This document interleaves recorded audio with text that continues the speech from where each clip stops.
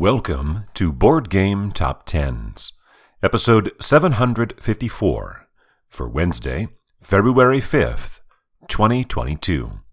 This is the BGG Page Views edition. Re-entering the top 20, up 3 from last week, Brass, Birmingham, by Matt Tolman, Martin Wallace, and Gavin Brown, published by Roxley Games, with 14,798 views. That is a decline of 2,121, or 13%, and is more than 4,000 fewer than last week's number 20, and yet it moves up 3 spots. Even as I've been anticipating, overall page view totals are down this week. In fact, we only have 6 games that increased in views as opposed to 14 that lost. And that mark for the number 20 game is the fewest views we've seen since January 1st. Climbing 5 to 19, Scythe by Jamie Stegmaier, published by Stonemaier Games, with 15,147, 349 more than Brass, a decline of 8%. Down 2 to 18, Cascadia by Randy Flynn, published by Flat Out Games, with 17,375, 2,200 more than Scythe, but a decline of 13%. Now that big gap between those two is what enabled Brass to climb 3 on a 13% gain, whereas Cascadia lost 2 on a similar 13% decline. You remember several weeks ago, oscillating between 16 and 18 for, it was like 7 weeks, was Brass. Well, now Cascadia is doing exactly the same thing, and for the 5th consecutive week, it has been either 16 or 18. Climbing 5 to 17, Wingspan by Elizabeth Hargrave, published by Stonemaier Games, with 17,388, 13 more than Cascadia, and a decline of 3.5%. Moving back up 2 to 16, Root by Cole Wehrle, published by Leader Games, with 17,490, 102 more than Wingspan, only 115 more than Cascadia, a decline of 11%. Down 1 to 15, La Granja, Deluxe Master Set by Andreas Odendahl and Mikael Keller, published by Board and Dice, with 17,742, 252 more than Root, a decline of 14%. So less than 400 views separates those games from 15 through 18. After 2 weeks at number 19, climbing back up 5 where it was 3 weeks ago to number 14, Everdell by James A. Wilson, published by Starling Games, with 18,859, 1,100 more than La Granja, a decline of 3%, and yet moves up 5 spots. That's our third 5-position gain on a decline. After popping into the top 10 for a week, last week at number 2, down to 13 this week, Marvel Zombies by Michael Chanel and Fabio Curie, published by Kaman, with 19,768, 909 more than Everdell, a decline of 52%, our largest decline within the top 20.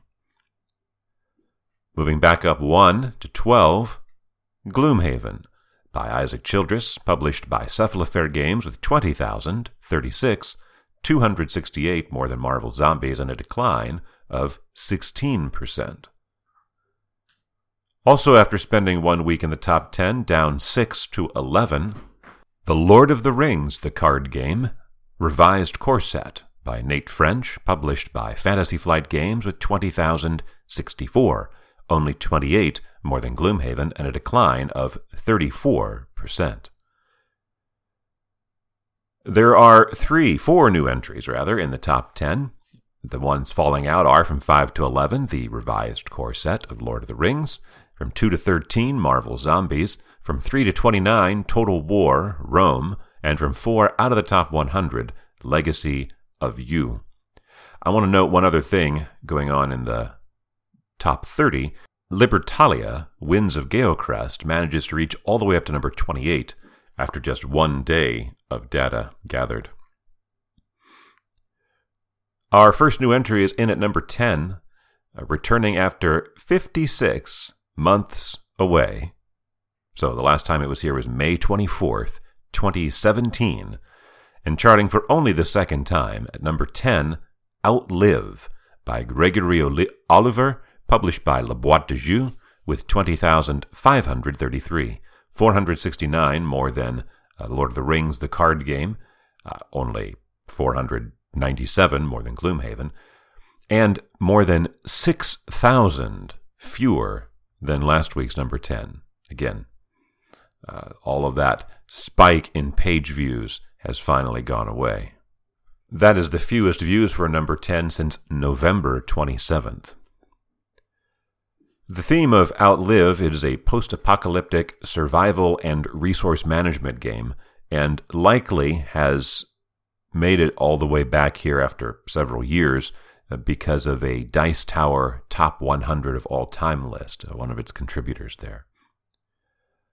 Re-entering after just a week away, last week number 11, this week up 2 to 9, Terraforming Mars by Jacob Vixelius, published by Stronghold Games, with 21,362, 829 more than Outlive, a decline of 16%.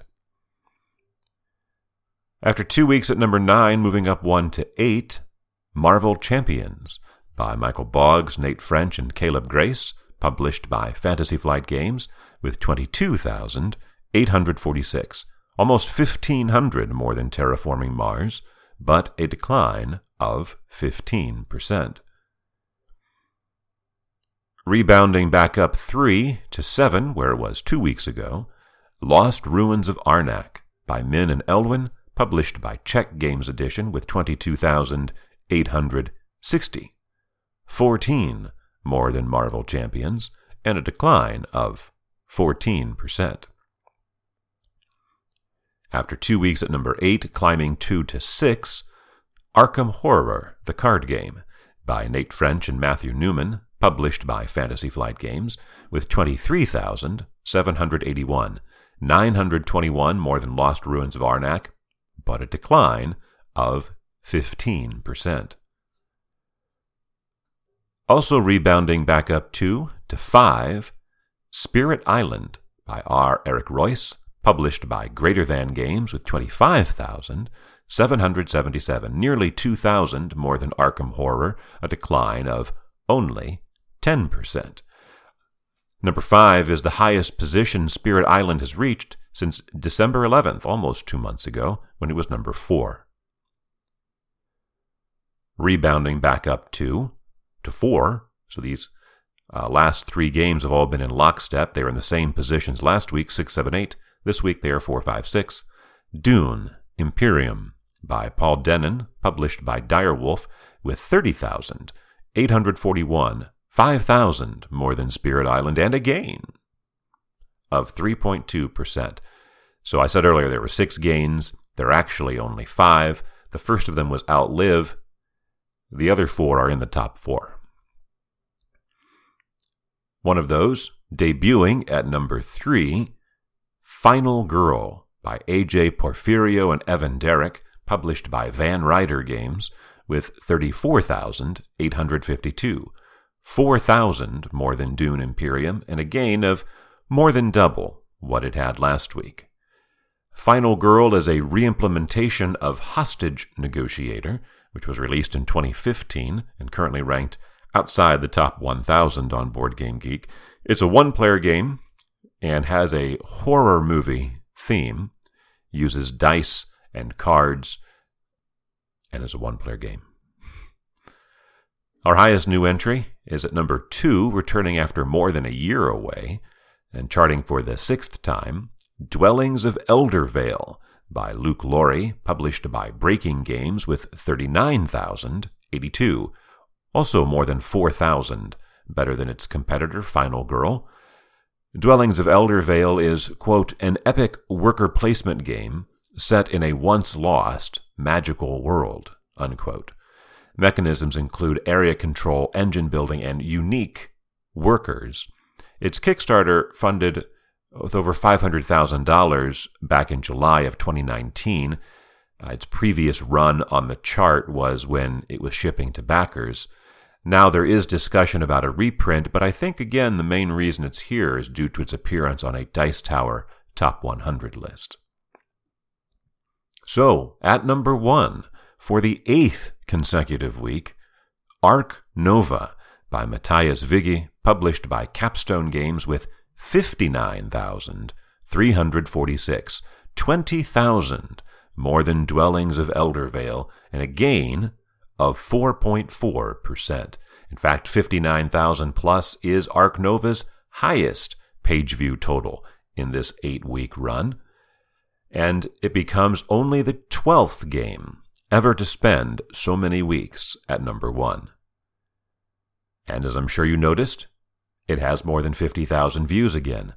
So it surpasses Root's mark, which was set in mid to late 2018, of 7 consecutive weeks over 50,000. The last time you find a game that had 8 weeks or more over 50,000, you have to go back to Gloomhaven during its Juggernaut run from October 2017 to April of 2018, over more than 6 months. It's 27 weeks total, actually. It had more than 50,000 views every week. And that's where it hit its peak mark of like 180,000 something views. Many of those weeks it had over 100,000. So Ark Nova has come in second, and I cannot possibly believe that it will surpass Gloomhaven's mark. Still, a very impressive run. For Saturday, February 5th, 2022.